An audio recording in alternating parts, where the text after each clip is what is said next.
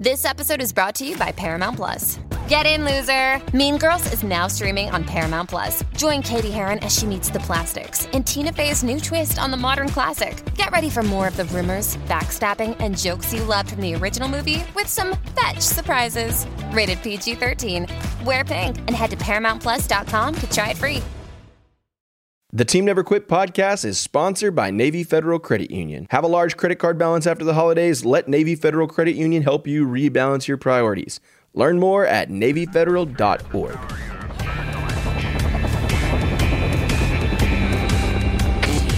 Team Never Quit. Team Never Quit. Team Never Quit Radio. All right, everybody, welcome back to the TNQ podcast. I'm your host, Marcus Luttrell. Every week, it's my job to fire you up, to ignite the legend inside of you, and to push you to your greatness. Join me every week as I take you into my briefing room with some of the most hard-charging people on the planet. They're going to show you how to embrace the suck of life, teach you the values of working your ass off, and charge through whatever life throws at you. This is the Team Never Quit podcast. So buckle up, Buttercup.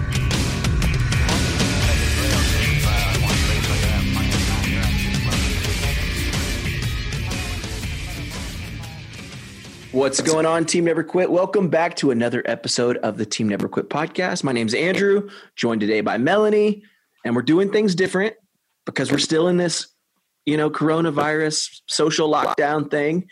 And we actually recorded this episode a few weeks back, and we're doing our intros and outros now virtually via a Zoom. So if it doesn't sound the clearest, it's because we're doing things remotely and doing our parts to stay safe.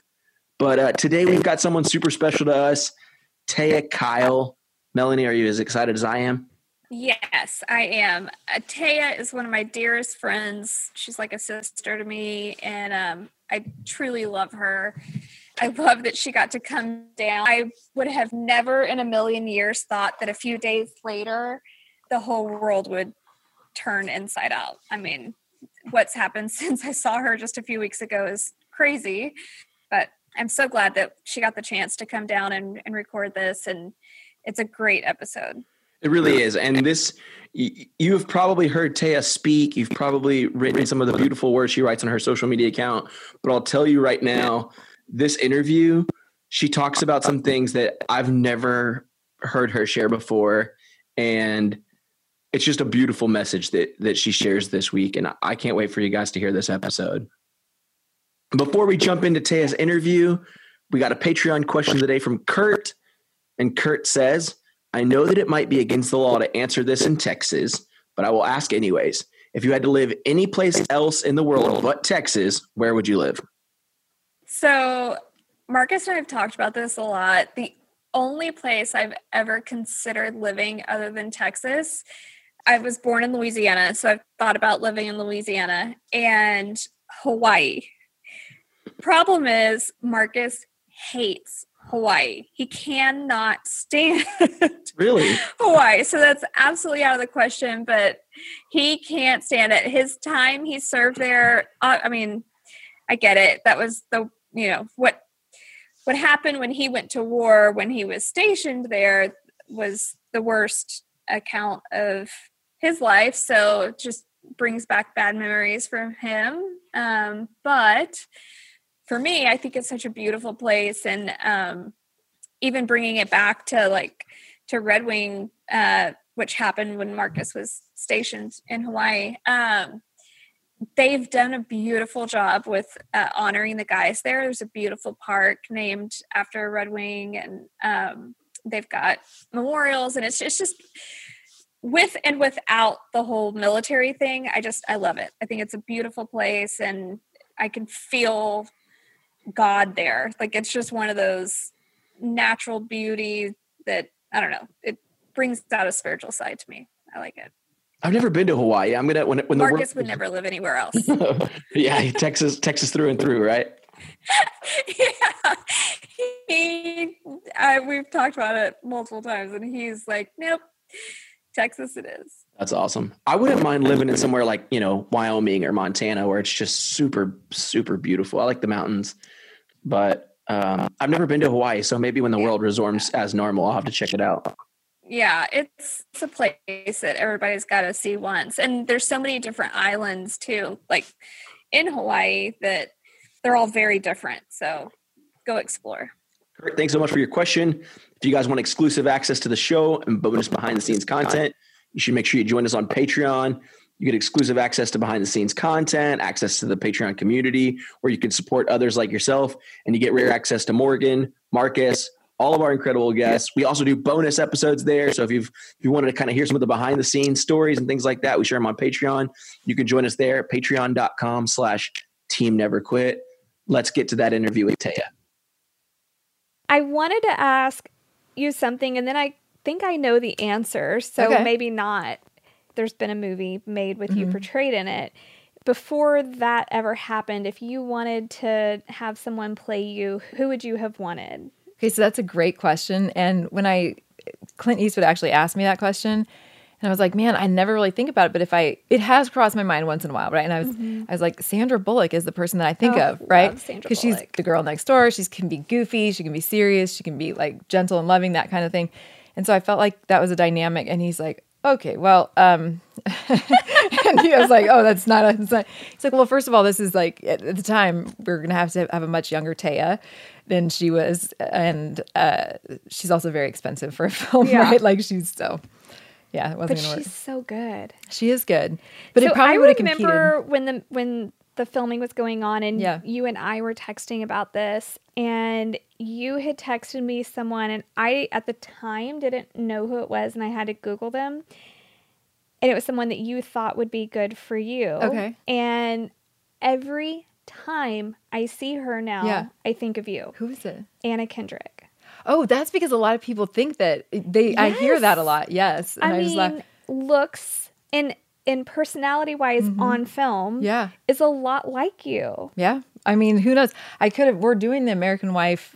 It looks like anyway, sort of a made for TV film kind of series thing or whatever. If in a perfect world, I'm really hopeful. I'd like to do sort of a series with other wives. I think it'd be super fascinating to show their stories in a similar fashion. That would be awesome. I mean, it'll be unique no matter how we do it, and it'll be good. But it'll be interesting to see who they pick for that. I haven't even really thought about it yet. Oh my gosh. She'd be good, probably. Anna Kendrick has to be you. Okay. Yeah. Do you have a connection? No. But anyone who has a connection to Anna Kendrick, please call in. I mean, even in her Hilton commercials, I see her and I'm like, that's Taya. Okay, I need to Google that. Yeah. How about when she sings? Is that what you see? Why are you laughing, Melanie? Because I'm pretty sure you and I sound the same if we're singing. I'm pretty sure, yeah. That's funny. Okay, so do y'all have a Mad Minute question? What's the craziest fashion trend you've ever rocked? Oh my gosh. Okay, so in high school, I had these Converse, but they were a special edition Batman. So they were black Converse high tops with yellow like insignias all over them with the bat in them. I don't know that that's crazy, but that stands out as one of my favorites. I was on the fence if I should even give them away. But you know, I feel like I've done pretty much I've taken all those opportunities to be adventurous in my fashion. Bangs? Oh, I've done the high ratted up bangs, not super high. I wouldn't say like 80s White Rain. Definitely not White Rain. No, I wasn't that far out of the box, but I feel like I like to do, you know what I really want to do is I love hats. I'm a hat freak, but they have these hats now that it's like a top hat, but for a woman. And they're like black and really cool and velvety. I'm gonna have to show you a picture, but I keep thinking I'm on the verge of rocking that thing. Oh my I'm just gosh. thinking the outfit will be really subdued, but it'll just be like all about the hat and some boots. Funny. Yeah. Oh my gosh. I'll have to send you a picture. So one thing, because I think we're alike in a lot of ways, but so opposite in a lot of ways too. And I don't want to be opposite of you. What am I opposite One about? of the things that we are so opposite about is you love pranks. And you like to be scared and to scare people. Yeah. Well, true. I don't love to be scared, but I do like to scare other people. I absolutely hate to be like, it makes me, it's really probably the only thing that will make me very angry. That's a good, I'm logging that in. Okay, that's good. I mean, very angry. Yeah. Not funny angry. Like, I will be very angry. Yeah. I don't like to be scared or pranked. Yeah. And, you're like, not the angry where everybody laughs. It's yeah, no, like, angry this where is everybody like, gets the hell out of my house. and I'm not going to talk to them ever again. Wow. Yeah, no, That's really serious. It's real serious. But I remember you telling me, I think it was April Fool's Day. Oh, gosh. Like a couple of months after we all lost Chris. Yeah. And you did some prank on the family. And I don't even remember what it was. But I'm like, holy shit. Yes. How can what's your favorite prank you've ever pulled? Okay, the thing is, I am not good with dates, and so it oftentimes sneaks up on me. And probably the most elaborate one I did is because I worked for this boss when I lived in Milwaukee, Wisconsin. We worked at the newspaper, and we had these cubicles, whatever. And I was friends, so she was my boss, and I was friends with her boss. And so I went to him and I said, listen, we're thinking of this elaborate prank. Are you in? And he said, yeah, absolutely, right? And she was one of those bosses who... feisty, spunky, blonde, cute, petite, but she was on fire, and some people loved her and some people felt like she was a little bit abrasive to her. Yeah. But she played elaborate pranks on other people, which kind of got me thinking ahead of time. So we were in sales, and my friend and I went to the liquor store, and we bought a bunch of those little liquor bottles. And then he called, so her boss, his name is Michael, called her in for a meeting so that she was out of her little area. And we took these half empty bottles and we hid them all over her, in her files and in her drawers or purse, and all this stuff. Right. And so he goes in, she goes in and he says, Kathy, I am sorry, but I've gotten reports. People say that they smell alcohol on your breath while you're working. And I think we have a little bit of an issue here. And she goes, what? Are you kidding me? Right. And she's like, I'll call HR right now. He's like, no. I believe you.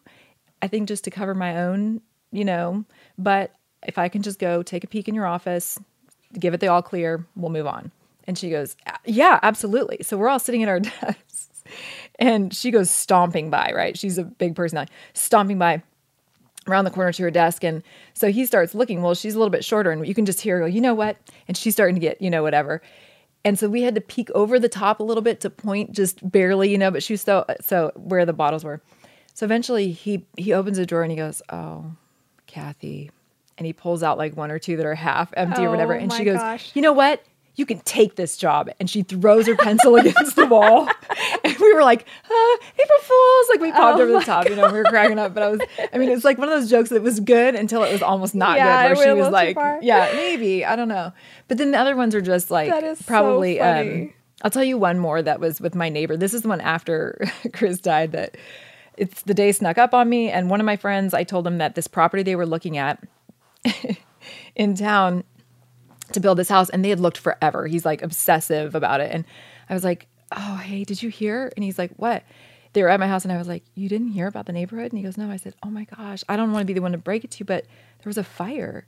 And he's like, what? And I said, I'm pretty sure your lot is gone. Like it's like it burned out, and he goes, oh my gosh, I didn't hear that. And I said, I would call your realtor. She probably knows. Like it's been all over the news or whatever. So he calls the realtor. Oh my gosh. And he's like, hey, what's going on with my property? Like, what about the fire? Like, what do I need? Whatever. And she's like, what? And as he's doing it, I'm cracking up and laughing. I'm like, April Fools. And he's like, oh, okay. All right. Looks like it. Just stupid stuff like that. That's and funny. then, okay, the last one, and then I'll stop. But see, you got me on a topic that I love. There was the people think it's really bad, the one I did against Chris when he was alive. Do you know that one? About what? I got the kids. Mind you, this guy scared me all the time. Okay. Yeah. Chris scared me all the time. So this was a revenge. I think you told me this, but let's so like it was a last minute thing too. And I told the kids, I'm like, listen, mommy's going to lay on the floor. And I put my legs like where he could see him if he came around the corner. I said, go wake up daddy. Gosh. Don't laugh, and say, daddy, mommy hit her head. And she's bleeding in the kitchen. It's so sick. I don't know. Anyways, they pulled it off perfectly. He comes running out, in his boxers and just like slides around the corner. He's like, oh my God, babe. And he like comes over, and Like, I just turn over and I start laughing. And Oh my April Fool's, he's like, gosh. y'all are sick. He's like, you're a sick woman, you know? And so, yeah, I don't know. All kinds of things. I pranked somebody that there was a weirdo at my house and he dropped lunch with everybody and was panicked finding his car to get home. Oh my gosh. That is so I don't know. funny. My jokes are really cruel, though, I think. They're really, I'm starting to hear myself and they're really not nice. So I'm glad to know that you don't like to be scared in general. And then I hate to be scared, but I think it's funny that hear you other people. like to be scared. Sort of. I would never scare you, but right. I think your stories are funny. If you scared me, I would probably poop my pants because it would be so unexpected. You're like this angelic healer, and then if the healer scares you, you're screwed, right? Like it means the universe has gone off its axis, right? And we're all in a big, big way. Yeah, my daughter used to do that to me. She used to hide behind doors because she was trying to make me laugh after Chris died, but I was already so edgy. Oh my gosh! And she would hide behind doors and do it. And I finally was like, "You cannot scare mommy now. Yeah, I know stop. it's funny, but like now is not the time." Yeah. And she was like, "Okay, mommy, I'm sorry." I was like, "No, it's fine. There'll be a day where you can make me pee my pants." But, oh yeah. my gosh, Axe and Addie love to scare me, and it drives me absolutely bonkers. Right, which is why they like. But to do I'm it. very observant, so I usually catch them Yes. right before I know it's coming, but I still don't like it, and I'm like, ugh. Okay, so And now they tell on each other. Like the other day, Addie was planning to scare me, and Axe came running up to me, and he whispered, "Addie's around the corner." yeah.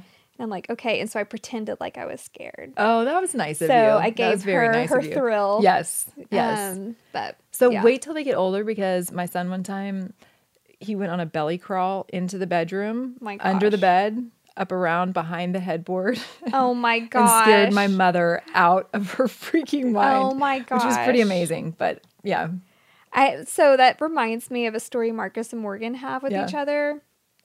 I think it was Marcus that hid, but they had a waterbed Yeah. that they shared. Yeah. And I think this is how the story goes.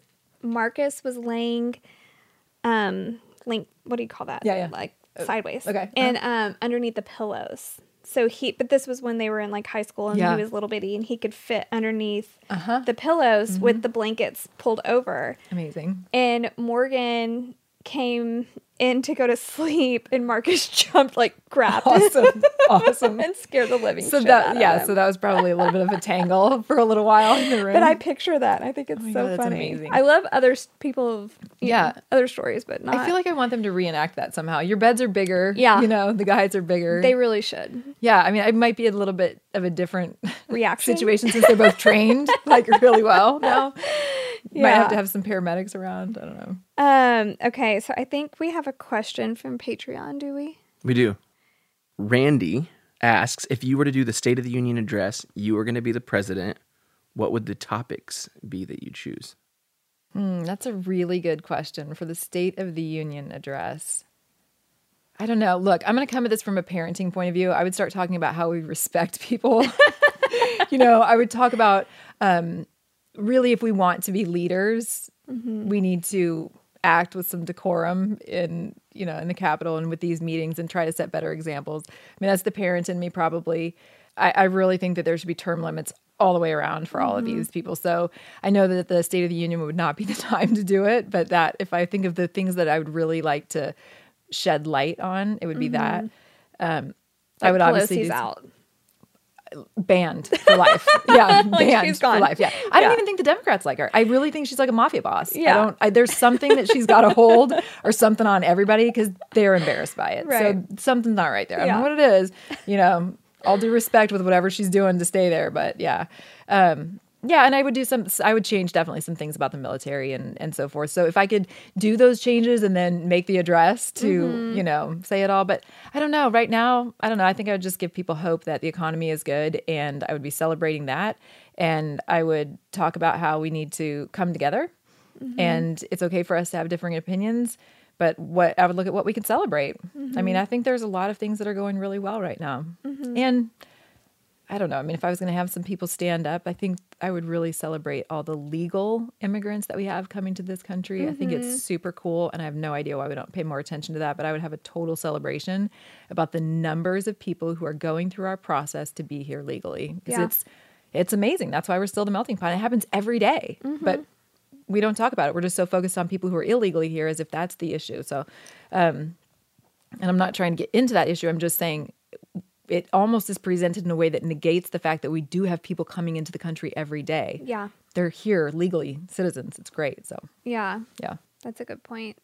A lot of people don't know you pre 2013. Yeah, that's true. So, like, I've been blessed with getting to know you and your family and everybody. And I love hearing about you and your growing up and you going off to college and just being adventurous and taking risk. And if you will, just tell the listeners a little bit about that.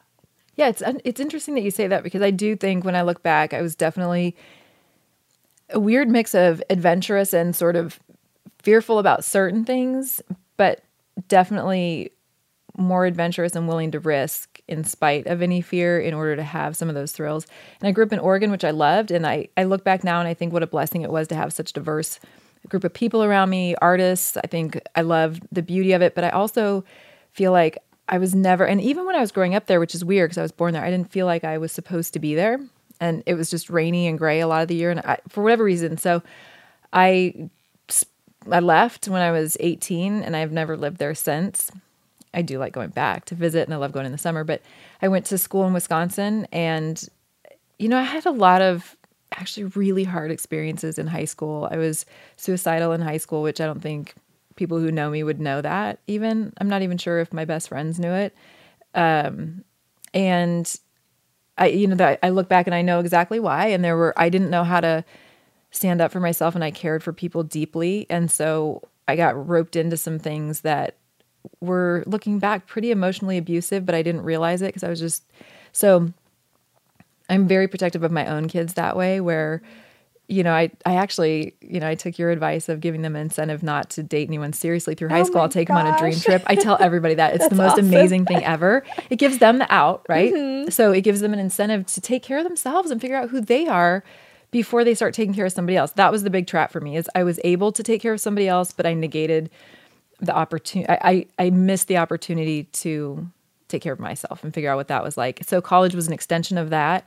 I was, dating the same guy that, looking back, it was harmful with his family too. It wasn't, just him. It was a whole situation, and his family had their own dysfunction and all of this stuff, but looked like the perfect family from the outside, which is a mind screw. So those were hard years. And then when I went to school in Wisconsin, I always have this tendency to think I'm going to go on this great adventure and it's going to be amazing. And I feel like something in my life is almost destined to say no. And that's true for everybody, right? Mm-hmm. We all suffer, but I've really been surprised at how horrible some things have been along the way. And yet looking back, I also realized that I love that I got to experience that then, get it out of the way, and now I'm who I am, and I've learned a lot. But yeah, I graduated with economics and business, major in economics, minor in business, and then I went to work right away and loved it. I couldn't wait to get out of college and go to work. I was so ready to be out in the world doing things. And so my interests like psychology and stuff like that, to do what I wanted to do, I would have had to stay in longer. And I find that fascinating because the things that you're interested in, you kind of always are. Mm-hmm. So I'm still interested. I don't have my doctorate in psychology, but I still am all about that world, right? And then after that, I just thought, my mom would always say, you're going to move to Wisconsin and you're never going to come home. People stay where they're, she can be fatalistic about things where they go to college. And so I definitely heard that and wanted to make sure she wasn't right. And so after I worked a couple of years, I moved out to Southern California. And what brought you there? So my mom grew up in Pasadena, Southern California, and then I have some family in Orange County. And I wanted the LA experience too. So I moved to Long Beach, and I thought, growing up, spending a lot of our summers down there, I loved it, and we had family there, and it felt very natural. But I also just thought it was something I should do in life. Like, I should have that opportunity. I still think there's got to be a time when I'm in New York for a while, because I also want to be, I don't know if I have to live there, but spend a few months maybe, I don't know. So I definitely still have that adventurous sense, like I know you have. You've traveled the world, and I would love to do that at some point, do more of it, which you've introduced me to a lot of cool places. But yeah, it was a long, painful road. And then I think that when I met Chris, it was a different kind of adventure and a different kind of pain and joy. And it's continued to be that. But really the joy with him and the love, the way that he was able to love, is extraordinary to me still. And, there's a way that it naturally lives on in our kids, which is super cool to see. but I don't know of another man who loves the way that he loves. And maybe I just don't know them that intimately, right? I mean, I don't know them that intimately, but I mean, I feel like I know people well and I get into their psyche and stuff, but he had a unique way of doing that. And I think, I mean, I don't want to get too sad about it, but it would be, I think if Marcus, God forbid, something happened, I think that would be the same for you, because there's something different about the way that he loves and the way that he loves you in particular. Right. It's unlike anything you have experienced.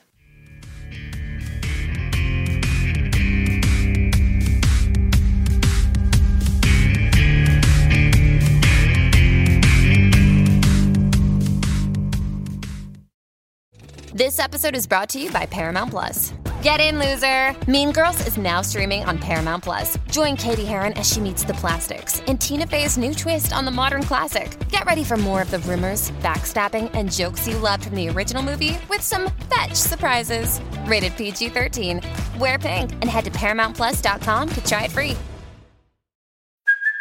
Hey, it's Kaylee Cuoco for Priceline. Ready to go to your happy place for a happy price? Well, why didn't you say so? Just download the Priceline app right now and save up to 60% on hotels. So whether it's Cousin Kevin's Kazoo Concert in Kansas City, go Kevin, or Becky's Bachelorette Bash in Bermuda, you never have to miss a trip ever again. So download the Priceline app today. Your savings are waiting.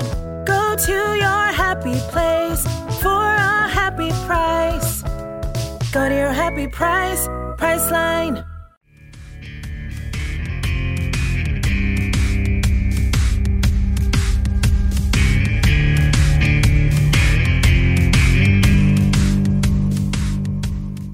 Like, people that are really good friends with him, they will all say, "Oh, he loved me. You know, I know his love." But it's like, no, you really don't. You don't. Unless you're laying your head next to him at night and having those babies with him and experiencing life at all ups and downs, you don't know. Yeah, it's true. And the way that, I mean, the things that I see from the outside, the seriousness that he takes his love for you is, I think, part of what, if people are watching, they can tell, right?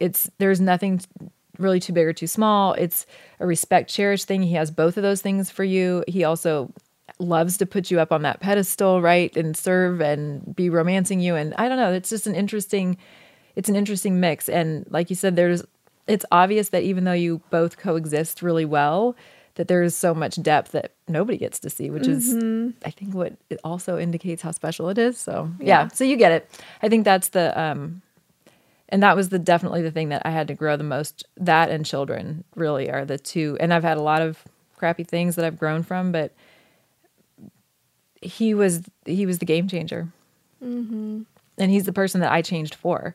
And I think I knew that there probably isn't anybody else. I used to laugh at them and say there's nobody else that could have put up with me. You know, nobody else is strong enough to be with me. But I think there was nobody else that was the right mix of things to make me see how I could be better and want to be better for it. Yeah. Oh. Yeah, that's okay. Made me cry. I just cry. The funny thing is I was reading self-help books from like high school. I love to develop, but it's a different way when you really truly love somebody and you're ready to have your soul forged for that person is different than just being better and developing yourself, you know? One of my favorite things I've ever seen about Chris was the home video that you shared. Yeah. I'm going to cry. Sorry. No. The people that listen to this podcast have to think like Melanie's the biggest pussy. No, you are ball my eyes out because you're like straight steel as far as strong. You're like steel magnolias, right? You're the soft and the strong. But he's sitting on the bathroom floor reading a book to y'all's son, and it was just the sweetest thing. And you could really feel, just by watching that itty bitty clip, you know, you can feel his love. Yeah. And especially, I'm an empath, so I can see something and immediately feel that. Right. And that, I don't know what it was, 30-second clip that I saw, I was like, gosh, he loves hard. He does. He loves big. And, you know, it's interesting because you are an empath, which is also why this podcast is good, because you feel and you're an amazing communicator and storyteller. I've always loved that about you. So I would say that's part of what makes you so amazing and strong is that emotion. That video was before he went on deployment, and there was an idea people had, read books to your kids so that they can read along with you. And so he did it. He was almost not going to do it. I think it was like the night before he left, and then he decided to do it. But we put the video camera up there on a tripod and walked out so that he could just have that time to do it. But it ended up being this really prophetic, sad thing. And Chris didn't think he was going to come home from that deployment. And so when he was reading to him, it was hard. And I remember him coming down the stairs afterwards, and I could just tell there was such a heaviness in his heart. And he says something at the end of that video, like, just savor one more book, buddy, because I think he says something like, I think you might want this someday if I'm gone, or something like that. And I was like, it was just but it's so beautiful. And it was calm, patient. That heaviness that you felt was, it was like that gentleness in such a way that is all encompassing. You felt really, and that was something about him that I was so attracted to, because as strong and tough as he was, he had this way that was so, maybe that's the word. Maybe it's just all encompassing, gentleness. It was like a spirit. It wasn't like gentle. It's like something that, it's almost like a spirit that wraps you up and says, you're okay. You're cared for, you know? I remember even in the beginning when I'd get a little feisty or something, and he'd come up behind me and just put his hand on my back and say, babe, I don't want to fight with you. What can we do? But I could never redo it the way he did it, because it's something with the strong hand and the presence of this funny guy who's gregarious and all this other stuff, that he just stops and like wraps you up in this spirit. And then it just felt like everything's okay. And you're like, yeah, okay. Do you still feel that? You know, I used to feel it a lot, and I block it because it makes me sad, but it's just that I miss it. And there's somebody got me this music box. There was that song, Josh Groban, You Lift Me Up. And right after he died, I kept feeling like he was still lifting me up and like helping me go. And there was a time when I had this dream. Oh my gosh, Melanie, it was like the worst and most beautiful dream, but it was so powerful. I couldn't shake it for a while. And I went into heaven, and he was sitting in this thing. It was kind of like a dugout, and there was a young girl next to him. And it was like I went in saying, I just want to look at you. Like, I just want to see your face, because I don't let myself absorb his face too much because it hurts. So the pictures I have that I know are there, I do it. If I see a new one, I can feel a little bit, and I just go, it's cool. I'm just, I manage it. But there was something in me that just wanted to really take in his face. And so he was in this dugout, and he looked at me, and I knew he was there for her, and she was like 13 or something. And he like looked at me in this calm way, like, go ahead and take it in. And so I did. And then he every once in a while, he'd look over my shoulder at something just barely, and then come back. So I thought there was maybe something going on behind me. Anyway, he let me do it for a long time. And then she got up, and he told her something. He said, you're dead. And she said, I don't want to be dead. And then she like fell on the ground, and she was crying, and it was like he was helping her pass and saying it's okay. And then I was like, we have to do something. We have to help her. And I'm like, and for whatever reason in my dream, like her body was there, and he goes, it's okay. And I said, can we bury her? Like, can we do something? Like, I can't just leave her here. And so he just sort of indulged me. He was like, we can, if you want to, it doesn't matter. Like, she's,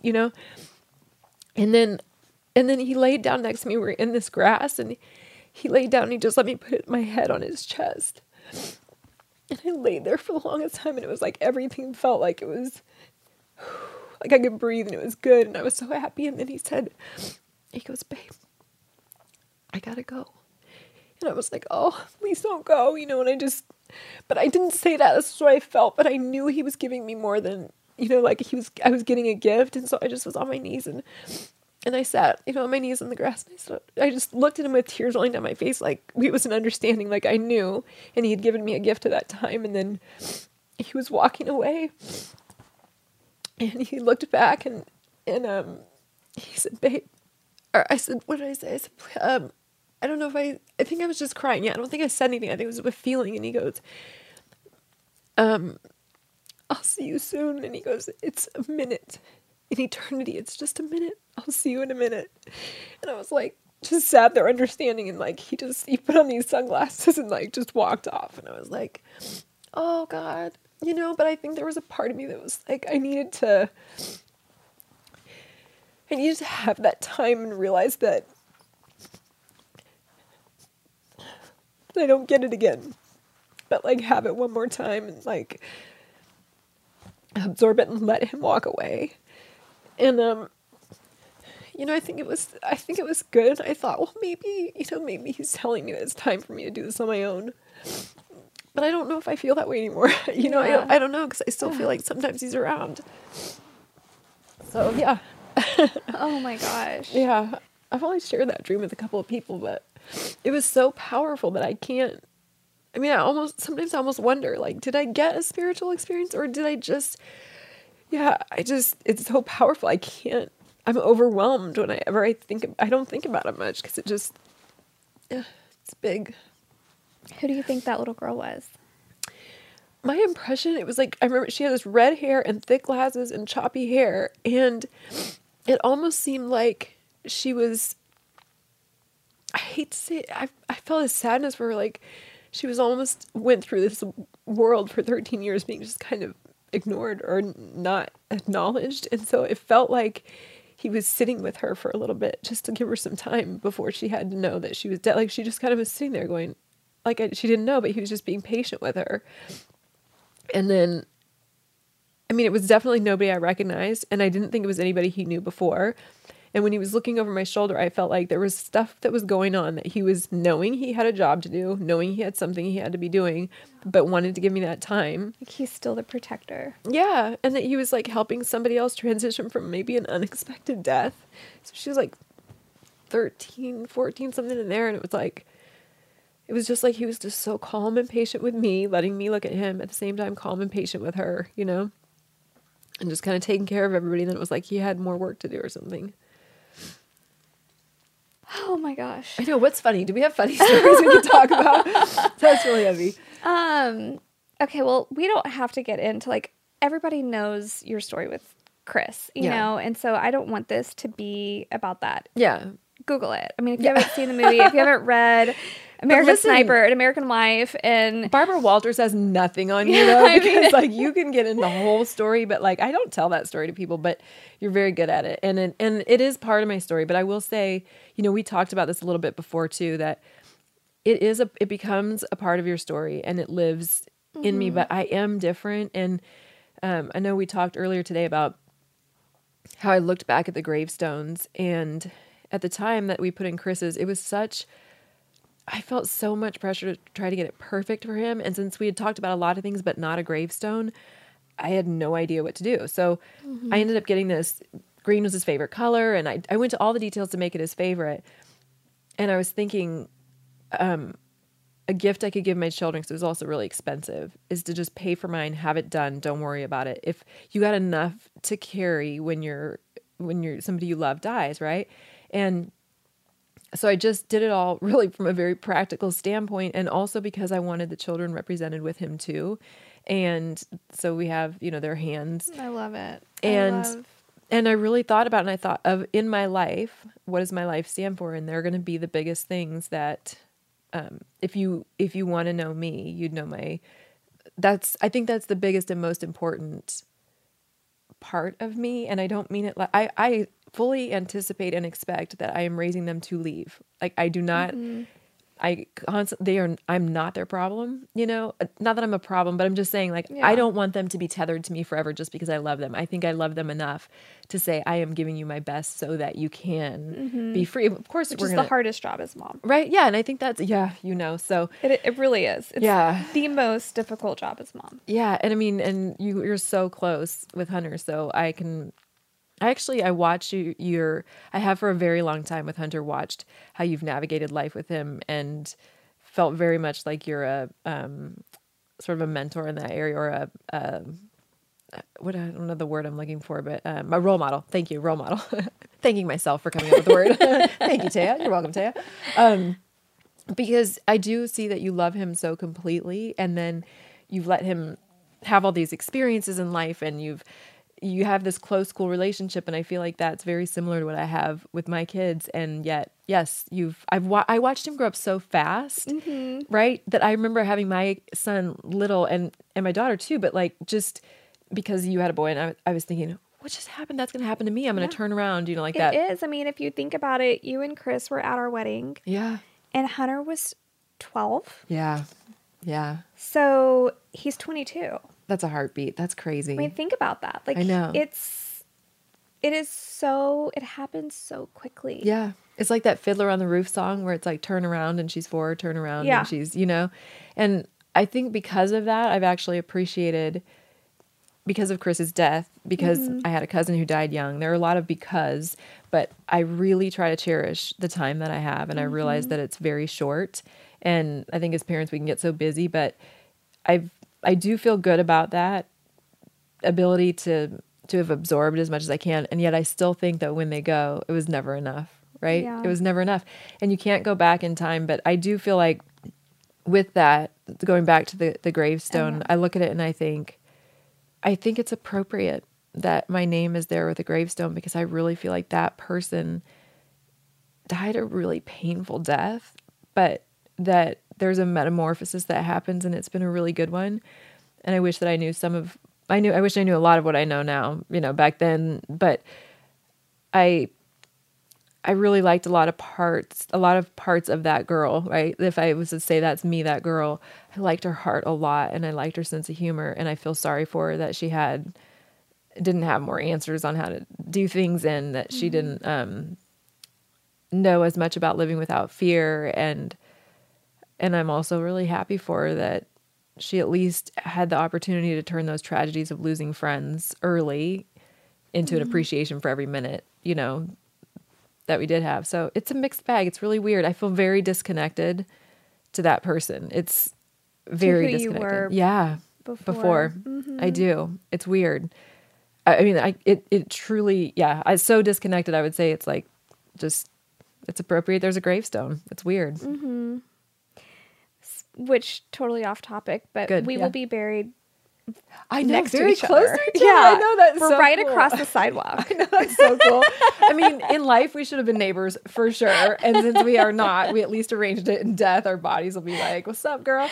That is, and that's the reason though that Chris is there. It was Rick Perry and Marcus. Yeah, Marcus was like, "Hell no, we're not going to Arlington." He's a Texas boy. Yeah. And oh no, he was like, "Taya, this is." And I was like, "Oh, I don't know, Marcus. I've never been there." And he was like, "No, that's like where that's where it's and happening." I'm pretty sure you flew out the next day to go down to Austin and look at it. And Governor Perry, acting governor at the time, met you at the airport. Yeah, but that's the magic of Melanie Luttrell, though. Like, things happen that don't happen in normal people's lives when you're around you. So I said, well, I've never been there. We can drive to Austin. And you're like, no. Right? Yeah. Like, I'll have a couple of jets waiting for you. But, it was pretty, being there, and I didn't want to bury him somewhere that I hadn't felt. I think you and I are both really big feelers. Like, it's got to feel right, not just look right. And it looked right online, but the feeling there is super peaceful. Yeah. It's very different than any other It's magical graveyard. Yeah, it's a cemetery. Yeah, it's amazing. And the flags that just sort of gently fly in the wind, and there's a little brook, and it's very peaceful. So once I was there, I thought, oh yeah, this is the resting place. And the people that run it are so good too. So good. Like, it's a really good feeling all the way around. Yeah. And Mel Birdwell will be there too. We're gonna have a great time. Yeah. I'm not thrilled that I had to pick out my plot by myself. Marcus was supposed to go with me, and he decided to go hunting. Did he? Instead? So Did he trust you? Yeah. So he still hasn't seen the spot. So you went by yourself? By myself. I had to go by myself because we had we were under a time limit to pick it out. Did it occur to you to just give a girl a holler and like, maybe I could have met you down there? It is a long drive, but I would have tried. This was, I don't Was it remember before Chris died? I think it was before Chris died. Okay, yeah.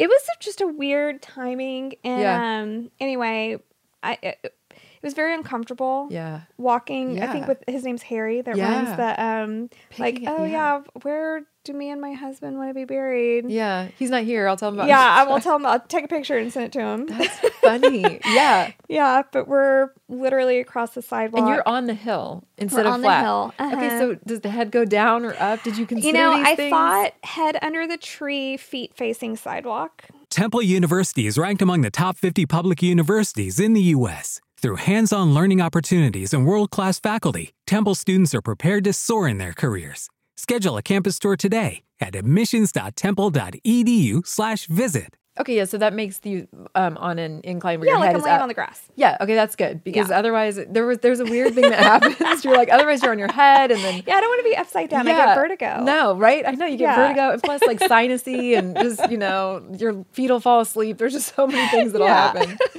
I know. It is funny that you think of those things though. I remember when we were, getting ready to bury Chris and they don't usually put shoes on people. Did you know that? I did not know that. And I thought I was having a really hard time with that. And he had just gotten these brand new boots. And I was like, and they said, well, we don't typically do that. I think it's kind of hard to put the Oh shoes yeah, because on. if they're swollen or something. I think. And Yeah. I was like, well, I think I feel like he needs his boots. Yeah, like, what's he cut the going to back do? end of You the know what I'm boot saying? or Like, I don't something. know. Yeah. Like, they don't need them, but there's this weird thing that happens. And the shirt that I put on him, right? I don't remember. So, there was so much of Chris that I just loved how he taught me a lot about just you are who you are, man. Like whatever people think, they think. And so I put him in I tried to be very authentic to who he was. And so it was like, jeans and a kind of a plaid dress. But the t-shirt underneath was a white t-shirt and in black capital letters across, very small. So you'd have to kind of not very small, but like, I don't know, maybe half an inch or an inch tall letters. It said, do I look like a fucking people person? And I put that under the shirt because I was like, if we're going to have part of this open casket deal, he would love that. I was like, there's nothing more. So funny. And I thought he would either like that or for me to position his hand and flipping people the bird when they That came up to would- look. But I was like, I should be a little more respectful. I'll do the little since bit there were several covert. admirals there. And, Yeah. I didn't care about actually the admirals. He probably wanted to flip off some of them, but it was more about an elderly woman, let's say. Yeah, Like, yeah, right. Somebody who had some class and grace that maybe didn't need to be subjected to that. But I did. Like that still to this day makes me smile for him. I think he would have really liked that. But anyway, they ended up accidentally burying his boots and I didn't know it. So there was a misunderstanding. So I remember a few months later I was looking for his boots and then I called the funeral home and he's like, I said, do you know where Chris's boots are? And he's like, they're with him. And I was like, oh my gosh, yeah, you're not getting those back. Okay. Yeah. Oh my gosh. He must have made it out. I don't know. That is so funny. Yeah. It was very hard for me. I can't look at people. Yeah, open casket. Yeah. So when we were there, Marcus was having a very hard time that day. And so I was trying to focus on him and getting him out of the door because he was falling asleep. Very medicated. Yeah.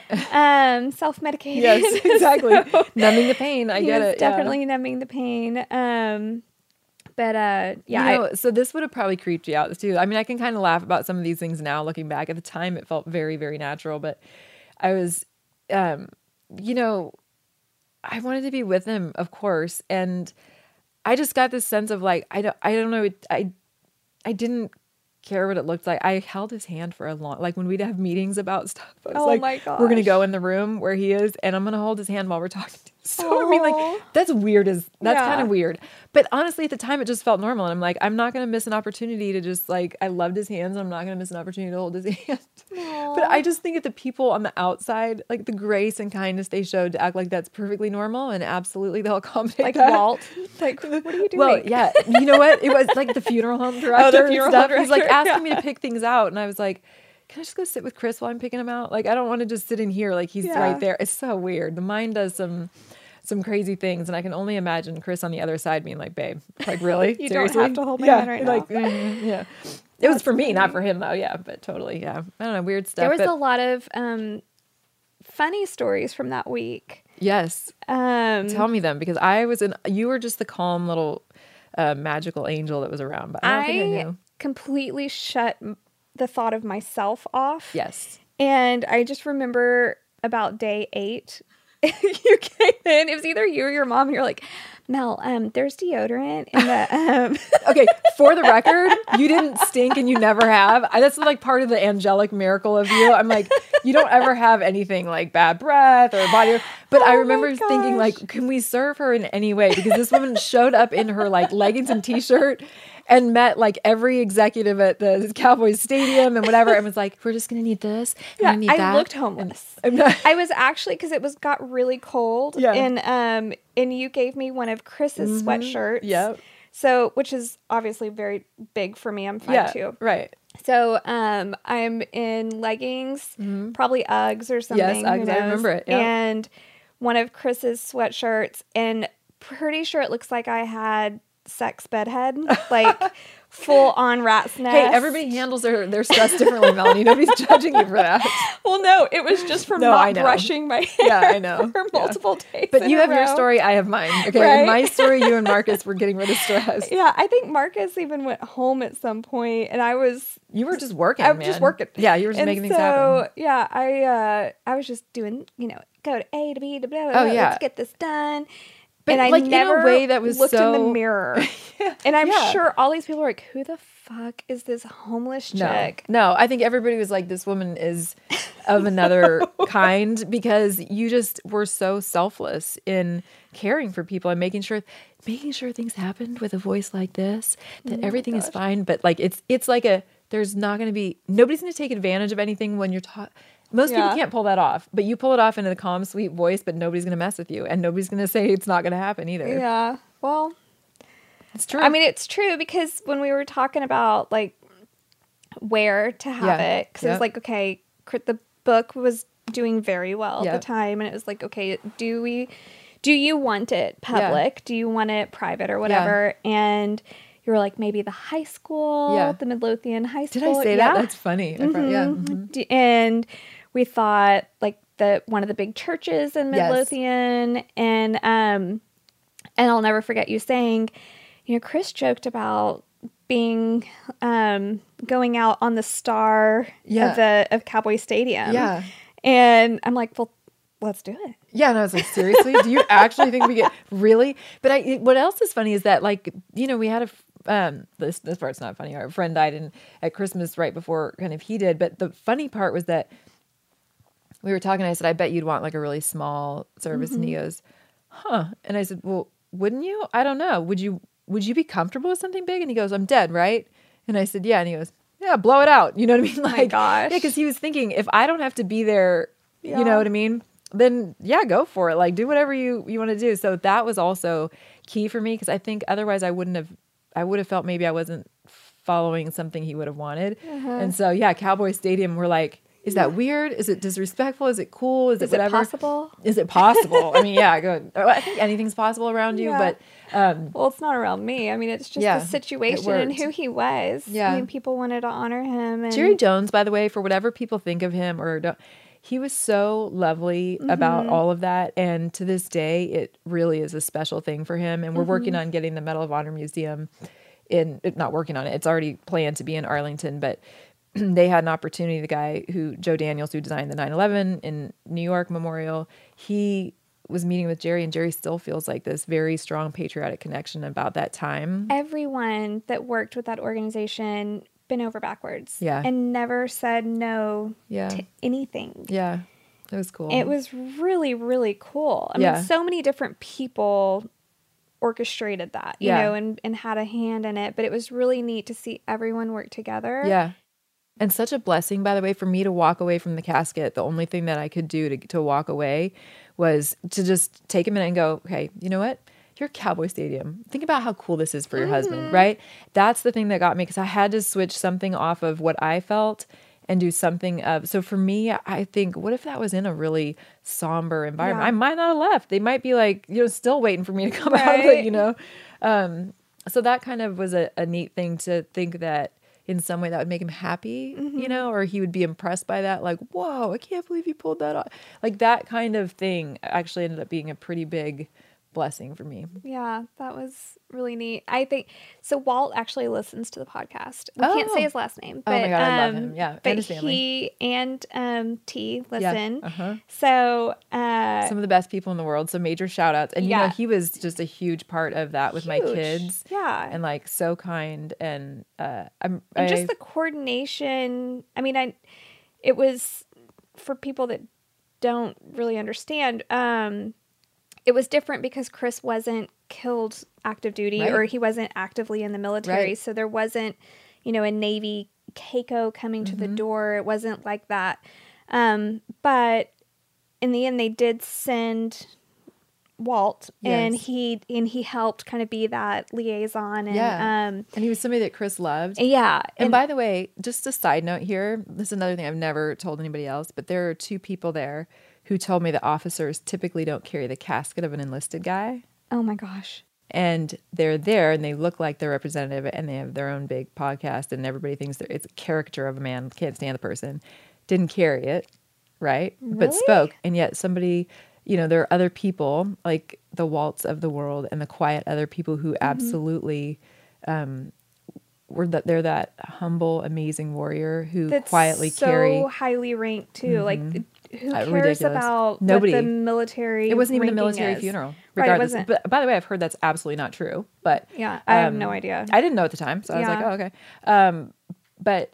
But I do look at somebody like Walt and T and just think those are the people that are just 1 in a million too. They're always going to be those quiet, living a good life, humble, best people. And I think Walt, I believe, is the one that my daughter was asking. She had the folded flag and there were the bullets from the 21 gun salute in there. And she turned to him and said, "Are these the bullets that killed my daddy?" Oh my gosh. I know. And he just bent down and was like, looked her in the eye and took her hands and he said, "No, honey, those are not. Those are in heaven with your dad." And I mean, like out of the blue, right? Oh my like gosh, just, I know, terrible. Crazy. I know. And it's just like the innocence of kids, but that comfort level to ask somebody that, and just so she won't be scared of it. Yeah. He was just a rock for the kids and for me. And I don't know, that whole thing, I mean, there was a lot of horror stories from that week too. Yeah. Like weird horrific stuff. things that happened. Anyway, it brings out the best and the worst. It really does. Yeah. But one of my favorite memories from that week, and this is only for 1 or 2 listeners, Walt and T. Yeah.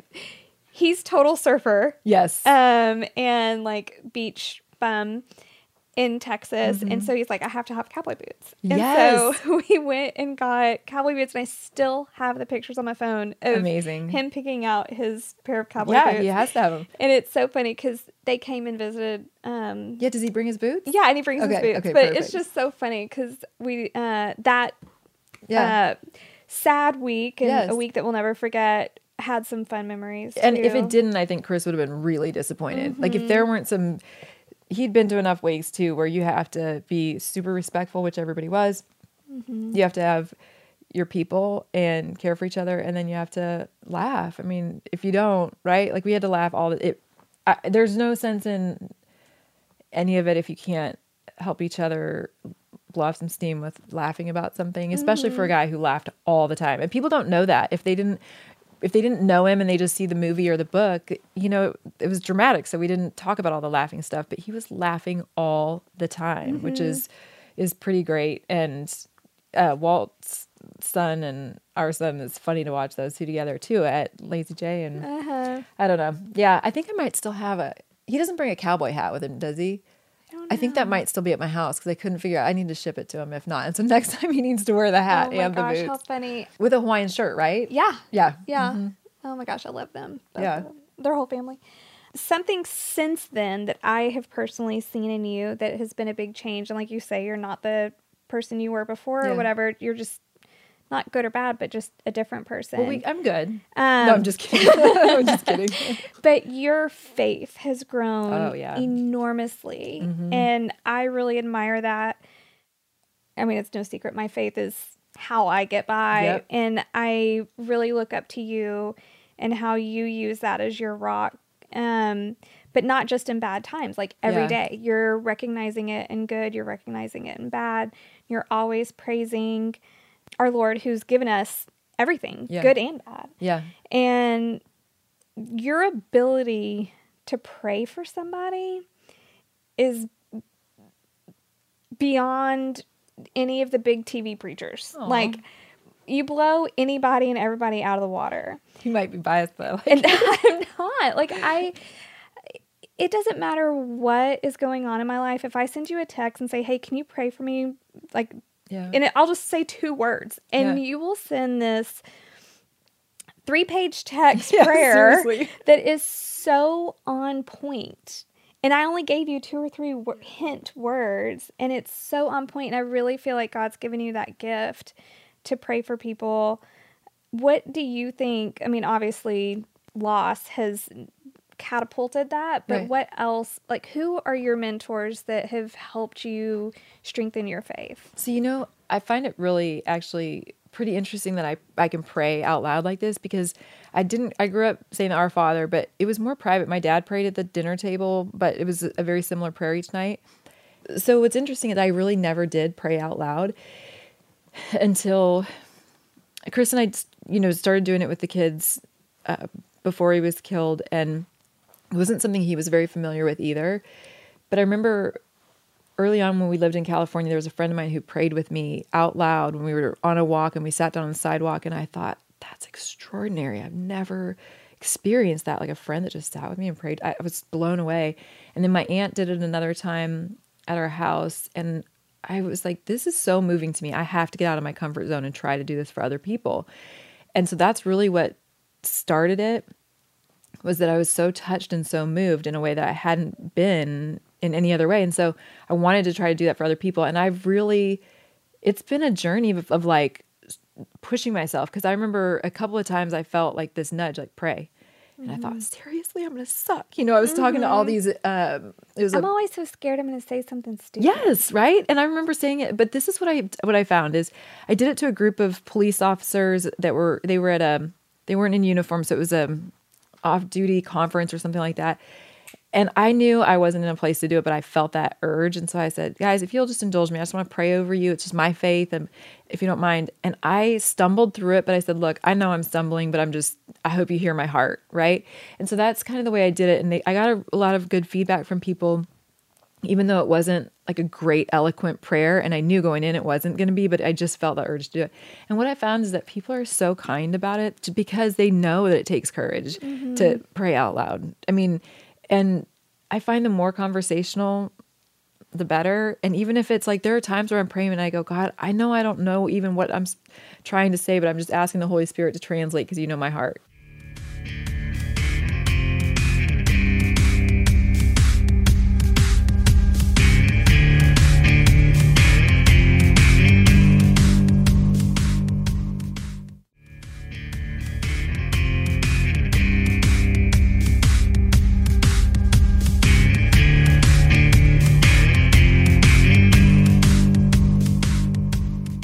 I just think you have to give yourself freedom to not have it all figured out. Yeah. Well, you do it very well. Thank you. Is there any preachers or anybody that you kind of look up to, or? Yes. I guess I'm listening to myself a little bit. I think I'm just like anti-establishment, independent, rebellious, sort of weird that way. So I never really followed what other people followed, right? I'd go to small churches where I just loved the, pastor or whatever. But when I was painting my old house, getting it ready to sell, I got an audiobook by Billy Graham called Leading with Love. And some of the things he said in there were so poignant. And one of the things he said that I absolutely loved is he talked to a group of guys that he was starting out with, and he said, what are the main pitfalls for people who are evangelists? And they said it was sex, money, power, and he just decided, okay, if those are the problems, how are we going to avoid and just make sure we're not even tempted? And so one of the things I loved is that I think he knew he could trust himself, but he also knew that evil is evil and it tempts all of us at times. And so how could he just remove the temptation? And so they did things, they wouldn't even accept money at all. It didn't go in their hands. It went to an accountant. And I just loved some of those ways that he attacked life on a realistic level. And one of the things I loved is in his older years too, he was failing in health a little bit. And some of his board members were like, we're independently wealthy. We're not going to take money from any privately, our private funds. We want to get you a corporate jet to fly on. And he thought about it overnight and he said, I just don't think that that's going to look right to people, or that people are going to think that we did this the right way, even if we did. So I'm going to go ahead and just fly commercial. And I thought, that takes some discipline. If you're not feeling good, you've lived a good life, you've given to a lot of people, to say, and okay, that's another thing. I have to live a life where I don't care what people say about me. And I know he had a different experience, but the other thing that I liked is he said if somebody really had an issue with him, was a big time critic, that can be pretty painful. He would ask them to sit down and talk, and he would just talk with them. And I think that takes a lot of courage, but he would leave where he got, most of the time, a really positive. He would turn a critic into sort of a friend. Yeah. Have you seen the movie about, I forget what they call it, but it's the Mr. Rogers movie? No, but I've heard it's amazing. I need to see that. Thing. It is? He's taking a journalist that was wanting to write kind of a hit, piece Mr. on Rogers him, is bullshit type person. Yeah. He wanted to write a hit piece, and he was like, well, if you're going to write something about me, we have to spend time together. Oh. And he would stall. And so every time they would, spoiler alert, I'm telling this whole movie. Okay, good. Well, now maybe I'll watch it more because you're a good storyteller. But anyway, I'm not going to. Pretty much the whole movie is him stalling and getting to know this journalist, and the journalist getting to see his heart. Yeah. And even as bad as he wanted to write, not that he wanted to write something bad about him, he just didn't, the journalist truly didn't believe someone could be so good. Yeah. Isn't that interesting? Because if you are a good person and if you're trying to do the right thing, I think there's a spiritual attack that comes on it, but I also think just people, right? Yeah. And they come to it with their own reasons that probably have nothing to do with you. But I have looked at that and thought, okay, so why wouldn't I? Because there have been times where I'm like, why don't I just call this person and talk to them? One is, I think you have to be choosy, right? They have to be interested in hearing you too. And if they're not, there's no point in it. You can't talk to somebody who has no curiosity. But the other thing is when you go, well, how do you not see my heart, right? Like you can look at people and go, you've known, but how? And I think sometimes it isn't about your heart. They truly aren't looking at you at all. Yeah, it's about whatever they need to do. I've had to learn that the hard way over the last, 10 years being with Marcus, because I try to look at everybody with a clear slate. But there are some people out there that have this predisposition, like they want to think of you a certain way. Maybe they heard something you said and they took it wrong or whatever it is.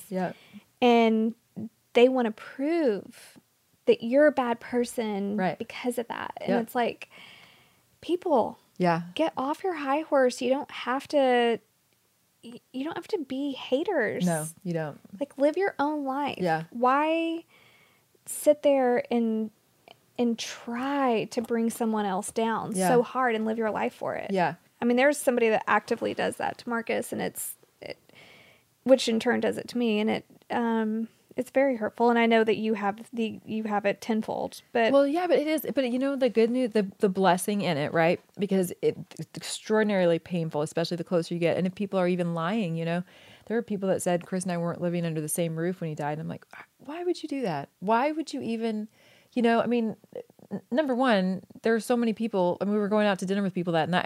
Say we have a lot of neighbors. It's not like, but the other thing is I thought, okay, there's a need that they have to put their feelings into anger, because when you can be angry, you don't have to feel hurt. And so they obviously have a hurt that they're not willing to address. And so they put it on you, and it really does say more about them than you.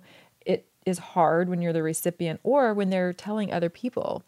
But then I have to think, well, the people that are listening if they're embracing that, they're those people that are always going to embrace it. Yeah. You are really good about, I can be skeptical about some people, and you're really good about saying, but we just talked about somebody before the show, and it was like, I kind of have seen and heard this, and I just don't know. And your point was, but they're just a phenomenal parent. Yeah. And I was like, okay, yeah, that would get me too. Like I would be like, okay, we're in. Yep, great. You know, because none of us are perfect at the end of the day. Right. And all of us can take one part of somebody's life and twist it. Like I feel like there's a fabulous novel that we should write or somebody should write that's about a story, you know, and I know there are some of these, but seen from 10 different lenses. They could be 10 different stories if you wanted them to be. Right. You know, so it's just, I think there comes a point where we just go, there's an overriding arc to what you see from somebody and you just give them credit for that. There's no reason to nitpick really. You know what I mean? Yeah. That's a good point. And the truth comes out. I will say this. People who are mean and hateful, there might be a group of people who believe those haters at first, but if they're around them long enough, it'll eventually turn on them, or they'll see it on so many people that go, oh, you know what? Probably none of it was true, because they say that about a lot of people. Right. Anyway, yeah. That's true. I just have to block it out of my mind. Yeah, because it takes years for people to figure it out usually. Yeah. Well, and I get so emotionally invested. I don't do stress well. Yeah. And it affects my health. Yeah.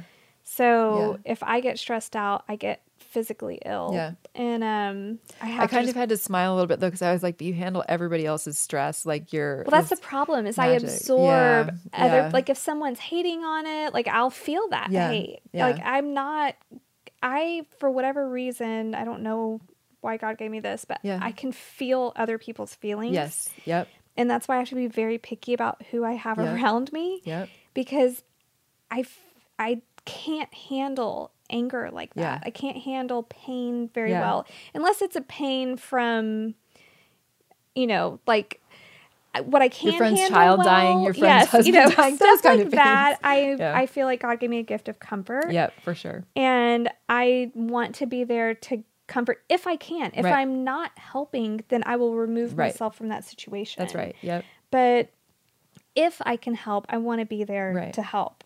One of your posts that you made that is one of the most impactful things that I've ever read is your 7-year post and how you had given yourself 7 years to basically like figure it out and cope and you would feel like you would feel some sort of healing at that point. Yeah. And you've reached that 7 years where now that it's 7 years plus 26 Dude, days. you're good. That's awesome. That's really good. I'm like, what year is 25 it? days. Yeah. How do you feel now? And what do you feel like the next 7 years will be? Ooh, that's a great question. So I feel now, it's interesting because I know I'll be a lifelong learner. That's just how I am. And I like to develop. But the 7 year with respect to Chris was huge for me.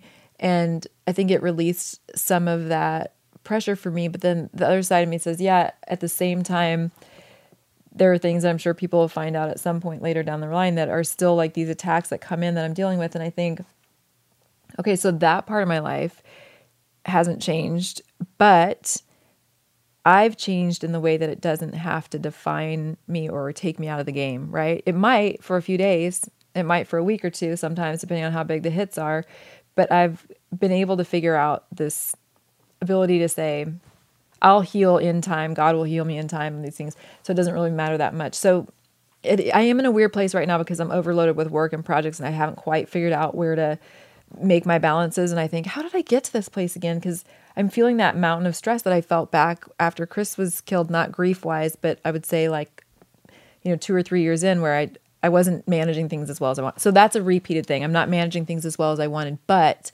it's a week instead of a year, right? And I'm going, okay, I recognize this. I know how to do this. I just need to take a break. I need to,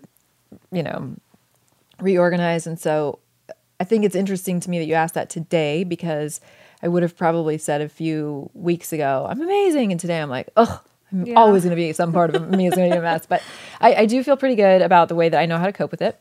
And one of the primary ways to cope with it is to find some time to play, find some time to check out, and you come back 10 times more effective, efficiently. In 7 years, so that is a really great question because on the one hand, my normal response is I've decided to not ever feel like I can predict anything anymore. And that's sort of a protective mechanism, a realistic mechanism, that kind of thing. But I look at it and I think my kids will be out of the house, which will be really different for me. And I will have a different, maybe sort of freedom depending on what they're doing. And, you know,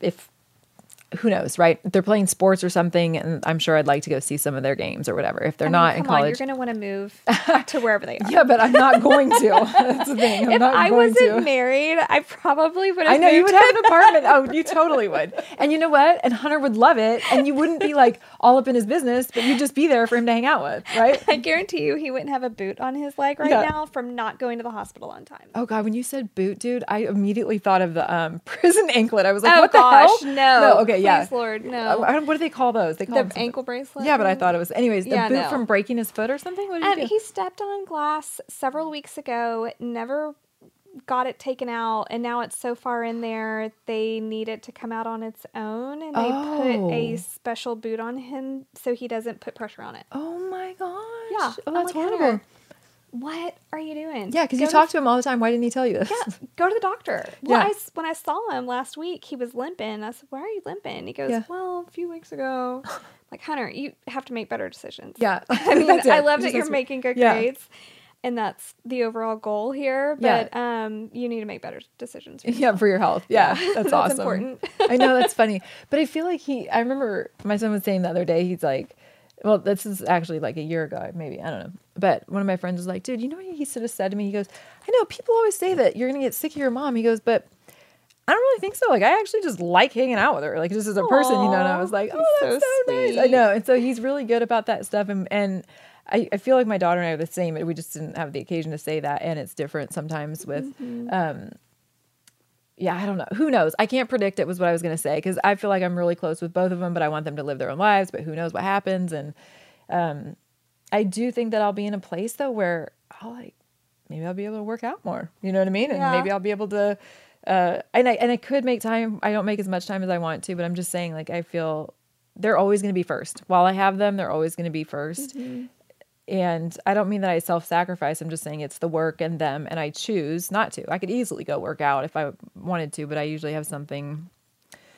Anyway, longer and involved story, but yeah. Somebody asked me not too long ago how you were doing, and they said, she always seems so busy. And I said, that's relative, because yes, she's super busy, but she purposely takes so much time out for her children that it's perfect. Yeah. You know, like, it's got what I do. Yeah. Yeah. To you, it's very busy. Yep. But to her, she's doing what she needs to do. Yeah. And to her kids, she's doing what she needs to. Like, she is managing her time how she needs to do it. And I think that that's beautiful that you can, with all of the outside noise going on, everybody pulling at you in every way that you, that they do, you're like, you put that wall up and you're like, okay, my kids are first and foremost. Yeah. And then I'll do other stuff. It is interesting because so they're at different time schedules and stuff. So like we do a lot of, it's not just one trip to drop and pick up, but I always do the drop-offs and the pickups and everything.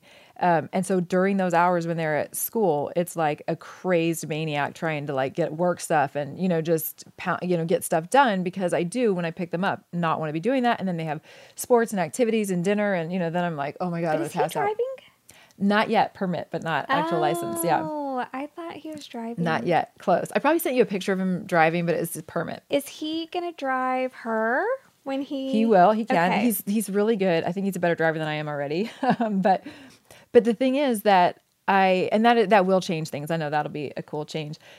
But I need to sleep, because sometimes it's like, okay, I really do. Like, I still literally lay down with them before they go to sleep or whatever, just because we're talking about stuff. I don't know. And it's just different because I don't have a husband waiting for me in the bed either. You know what I mean? So I do that. And so then by the time, I'm up before him and in bed after, but then I'll fix some other things. Okay. So set all that aside and I just learned the coolest thing. Enneagrams. Have you ever done that, right? I I'm not diagnosed ADD, but I'm definitely ADD. Yes. And I can't finish it. Yeah. The test? Yeah. And I like too many different things. It only lets you choose one. And I'm like, no, I need a top 3. I think I already know what you are then, because there are there's one personality type on there, and it's mine, and we're afraid to commit to one because we like more. Yeah. And there's, I can't. Yeah. So, okay, I'll send you a really simple fast test that I did that I could focus on. But one of the things that is true about this number is that new adventure, the more the better. If I'm stressed, like I want to focus on something fun. And so, or something that's interesting, or get my mind in something that interests me rather than sit in pain. Right. And so that explains so much about why I've put so much on my plate since the day Chris died. And I still had to deal with the pain, and I had to find the ways in the different, alternative kinds of therapies with EMDR, and so as muscle release and ETTIA, and I mean, acupuncture, whatever, you name it. We've experienced a really, we've had really good results with it. But I do realize that the parameters I have to put on that are to realize that that's going to be my tendency. And so I need to shut it off and be healthy. I can shut it off for my kids, but I have to, even after that, shut it off for me to be healthy. Right. So I was because if you're giving too much of yourself, it's not going to be healthy. Right. Because I do a lot for free. That's actually the biggest thing is that my heart says, so I run the foundation for free, and then I'll do speaking stuff sometimes for free. I try not to do too much of that, because they're usually not during, because it's usually not during the time that they're in school. That's the biggest thing I try to explain to people is if you, or if it's Marcus, whoever is taking time, and I know that it's going to bless your organization. Yes. But it's taking away from his or her family. It is. It's there. I heard it said so well one time when they said, every yes I give you is a no I give my family. Yeah. And I was like, ooh, that's like, that makes it very succinct and clear. But so I think that's the thing I'm wondering about, and I have to pay attention to, is my heart will always say help. And so I sometimes will plan so much of that, because I'll look at the calendar and go, oh, I could fit that in there, forgetting that I've committed to write a book and do a jewelry line and do all of these other things. And then all of a sudden when those times come, I'm like, ready to get frustrated. Crack because I didn't do it well enough. So I do like to have a lot of things going at once, so that kind of ADD creative side can go, oh, I've got a little adventure here. Multitasking. Yeah, let's do that. Okay, so fun tip. Do you know it's physiologically not possible?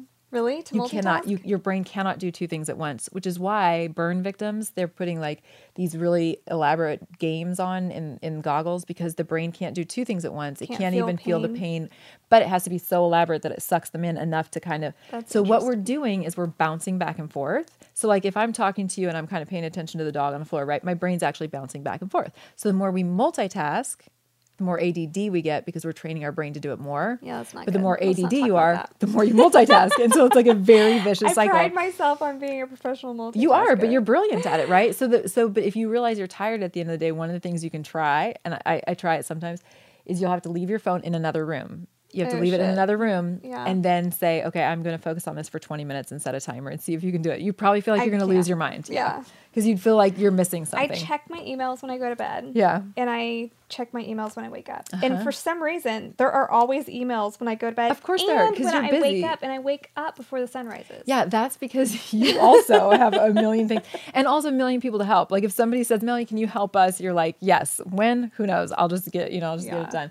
You're good at emails though. Emails and voicemails I suck at. And I just left a new voice recording on my voicemails that said, full disclosure, I suck at getting back to people on voicemail. Leave one if you want, but if you really want to get a hold of me, text me. I need to do that. Well, I just was like, I feel bad for people because I'm really bad about emails, and they probably think I'm in voicemails, but I always check emails, but I never check voicemails. Yeah. Don't even leave a voicemail for me. Okay, there's a meme that you need to do. It says like, hi, it's Melanie. I haven't checked my voicemail since 2005. Right? Whatever. That's probably your since a flip phone. Yeah, so exactly. Go ahead and leave one if you want, but I'll never get it. Oh so, my gosh. I know. It's fun. Well, I could talk to you all day long. I know. I could talk to you all day long too. Is there anything you want to talk about that you have going on, your jewelry or anything? Yeah, I mean, so we're pretty excited about it, and I'll let you know when it comes out, but it's a faith-based jewelry line, and I have a faith-based children's book coming. I don't know. I mean, like you said, I'm doing a lot, so if people want to find out, they could go on Instagram or something and find me there, and I'll try to keep people updated, but I'm hoping that some of these projects that will be paying gigs will be like start kicking in along with the other stuff. But Yeah, I mean, honestly, even those, we're always giving percentages away. And I mean, I feel good about it, and I think that's important. I know you guys do the same thing, but yeah, I don't really think so. Although I kind of feel like I want to interview you. Having said that, Andrew's like, we've been here in an hour and a half. We won't.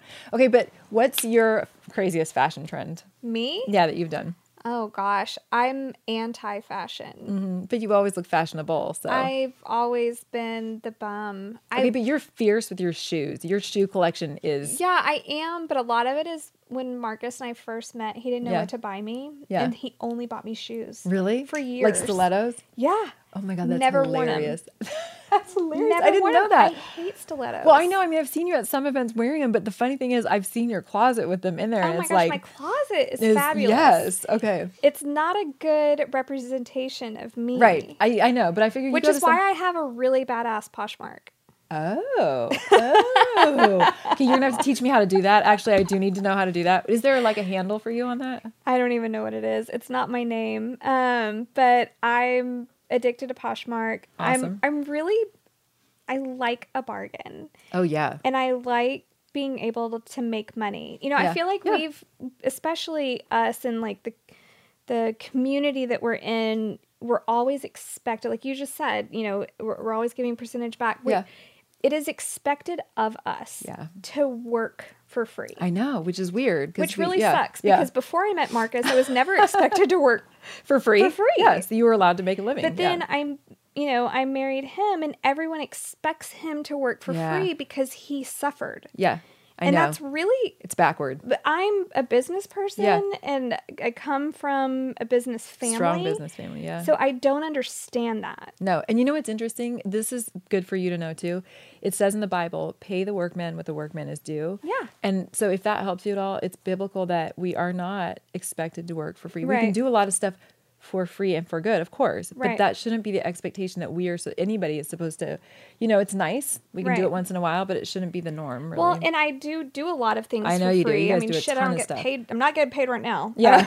Okay, fine. Jesus, I'll pay you, Melanie. No, I'm just kidding. I mean, I don't do any of this team never quit you do stuff. more for people than anybody would ever imagine. But I do, when I see other people working for free, it makes me mad because I'm like, they are worth money, their time. I'm not saying they need to be millionaires or whatever. I'm just saying, if you go and spend 5 hours doing something, you're going to expect to get paid for that 5 hours. Why would you expect someone who suffered and that you want them to share their trauma to do it for free? Yeah, because you do get emotionally wasted after you share your trauma. I have a very hard time with that. That's because you see outside of yourself. Well, and I think it is because I come from a family that creates businesses, and I have a day job, people. Yeah, exactly. I actually have a day job, and I get paid for that day job. Yeah, but but there's value. You've seen how they are able to accumulate, wealth and make smart business decisions because it's business. Like their decisions. It's a non-emotional, contractual exchange that makes sense. And so why is that not the truth over here? Right. I think that's the point. I have a hard time with that with military. It's very expected with military people, especially that have suffered, whether it's physical trauma. I know, it's weird. Or emotional trauma. I mean, and they didn't get paid a lot in the military either, by the way. Fuck no. Yeah, so. And I mean, sorry, I cuss too much, but I think you really didn't cuss that much, unless it's just because I cuss a lot. I don't know. But I mean, we have the Team Never Quit Speakers Bureau. I mean, you obviously know that. But for the listeners out there, we get so many requests for Taya, for Chad Fleming, for different people to leave their home, to go to another state, spend the night, and go spend time with people for free. Yeah. I'm like, just think about that. Yeah. If you're the one asking, I'm not trying to shame you. I'm just saying, think about it. Yeah. Think about what you're asking. Because a lot of people don't like to travel an overnight or 2 nights is a big deal for a lot of and they're people. like, oh, it's just one night, and they'll have fun. We're gonna make it fun for them. No, it's actually work. It's work. And their child that's home with a sitter doesn't think that that's fun. That's true. So that's something I've never addressed publicly, but I do have a resentment. So I'm just gonna let that out. Here it is. And and show you that I do hold that resentment to people, and I know people don't think about it, and that's I guess why I want to address it, because it is something that people need to realize before they not only ask but sometimes get mad at the answer no. Yeah. The mad part is uncalled for. Don't get mad. Yeah. Like, I won't be mad at you if you don't volunteer at my next event. Right. You know? Like if I'm going to ask you to take off of work and come help me with my garden, I'm not going to get pissed if you say no. Do you know I would die? Like, that's the other thing. When my kids are in college, we are gardening. Like you, I have a million things that I want to do for me. I know. And one of that is this big like outdoor lifestyle brand of I would love to be able to harvest my own tea and do that line. It's still in my head. I really want to do it, but I want to do it under this one big brand. Okay. I just one day. You'll get it. I know. It's like all the pieces are kind of like, it's like what's that, Plinko or whatever, where it goes like this. I feel like sometimes that's life. Like they're still coming down the pike and they're going to settle, and then it's going to be like, one day. Watch out. It'll happen. And I saw the chapel pulling in, and I was like, you might have something like that going one day too. My gosh, one day, if I could get that. They just want so much money for it, and I can't afford it.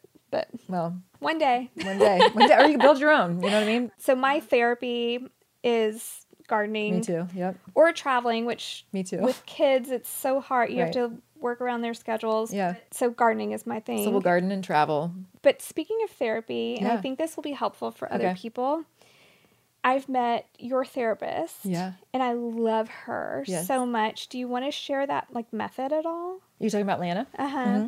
So ETTIA is what it is, like Echo, Tango, Tango. What's the I? I don't know. Igloo? Igloo? Well, sure, let's go with that. A Alpha, whatever that is. I usually, it's so funny. I'm like, T like Tom. I mean, I don't know the military. Yeah. G like God. Yeah, exactly. God. That's amazing. F like faith. Yeah. J like Jesus. Anyway, it's pretty, it's really cool stuff, but it's all sort of brain pathway stuff. And so instead of having to talk about your trauma, which just has you relive it, you use your eye movements. And for hers, that ETTIA, it's an organization. You can look for your zip code, but you look at different colors and they expand and contract. And it's a diagnostic tool to what emotion is actually causing you the most pain. And I just find the way that our brains are, it's all scientific based. You can look at brain mapping and figure it out. It's the coolest stuff. And it's so non-threatening. It's just, you're looking at colors in different ways, and your eyes will do the work. They'll expand them or contract them and tell you what your problem is. And I freaking love that stuff. But she moved to Austin. Oh, she did. Mm-hmm. So you got to go to Austin to see her now. Every really once in a while she comes back to my area, but. Well, awesome. Thanks for spending the day with us. Thank you for having me and bringing me down to Houston. Yeah. Andrew, all right. That's a wrap. All right, guys, it is time for a listener story. You guys share your stories on the website. We read them, and it's awesome. Let's jump into this week's, which is written in by Brian. His story is titled, My Experience, Strength, and Hope Through 24 Years as a Firefighter and Paramedic. I've been wanting to do this for quite some time, but didn't have the guts. Well, that's my nickname. I want to first tell you how grateful I am for all of the Team Never Quit and your podcast. You have played a huge part in me becoming the man I am today. I've been a full-time firefighter and paramedic since July 3rd, 1995. And I was also in the crash and salvage crew on the USS Forrestal from 88 to 90. I've had a career of seeing and experiencing many awful things over the years, but I'm just focusing on 3 events. In 2001, on Father's Day, 10 minutes after my 6-year-old daughter left the station, I had to respond to and treat a 7-year-old girl whose mother murdered her by suffocating her with a pillow. Fast forward to 2013, I was involved in a shooting where the shooter was waiting in the woods for us. He was shot, but lived, by police department, and fortunately the rifle jammed due to wrong ammo when he pointed it my way while squeezing the trigger. I, along with many other first responders, are very good at helping others, but speaking for myself, I have always sucked at helping myself. There were many, many other bad calls, along with 2 divorces and a tornadic path of destruction left behind me. My only tool I knew to turn the volume down in my life was alcohol. Then I tore my rotator cuff in 2015 after battling with a confused, combative head injury patient. Due to the 4 anchors I needed to repair it, I was going to be out of work for 6 months, and I began fine-tuning the skills for my one tool. I always was treading water with the PTS booze before this, but it was more like trying to push a beach ball underwater. I began to rapidly become even more hollowed until I hit my bottom and surrendered on December 1st, 2017. I immersed myself in AA, began having a relationship with God again, and the journey to rediscover myself had begun. I'm blessed to have found this podcast in those early dark days because you all have given me strength beyond words. I've been sober over 2 years now and am very involved in my program. I'm also very involved on a CISM team and am very involved in peer support. I've found a new passion in trying to help veterans in my field. Any and all advice is encouraged, and will continue to learn more. Most of all, I will never quit, and thank you for all you do. There is so much more to my story, but thank you for the ability to share a fraction of it. Be safe and be well, Brian. Whew, man, that was a great interview, and I'm not a crier normally. Normally is the key word there, because this interview was really, really powerful. I feel like I'm setting this pattern of very sad, yeah, what the heck? like, emotional interviews, and that's not my goal at all. But I know, but I don't know. I'm a total empath, and when I can see someone's feelings, I cry. So I'm sorry for everybody listening that all of my interviews that I've done have been extremely emotional. Or at least I've gotten extremely emotional in them. So everybody can pretty much call me a big wimp, probably true. But yeah, that was super powerful. You definitely get a glimpse of Taya in a more intimate way, a behind the scenes way, because normally, like you said earlier, she does an incredible job speaking. She's been on the Patriot Tour with us for years since it started. And she's a very powerful speaker, but you never get that like emotion, the raw emotion out of her speeches. So yeah, not like this interview. Yeah, like this interview is just really good, and she gets super raw, and I love it. Yeah, Taya, thanks again for sharing your story with us. We love you. We can't wait to be able to see you again, because we miss human interaction. You know. I know, but I love Taya's post. I mean, if you don't follow Taya on social media, please go follow her pages. She's such an inspiration on social media, and she just pours her heart out, and it's really cool to see how she uses that platform. Yeah. Well, if you loved this episode, please do yourself a favor, do us a favor, share the episode with a friend. We drop new episodes every single Wednesday, and we love that you guys listen and follow the show. It really helps us out a lot. It means a lot to us that our stories and the stories that we share make an impact in your life. Make sure you subscribe. We're on Apple Podcasts, any other major podcast player. If you want to follow us on social media, you can check us out at team_neverquit. Can't wait to come back with another episode. We will see you guys next week. See ya.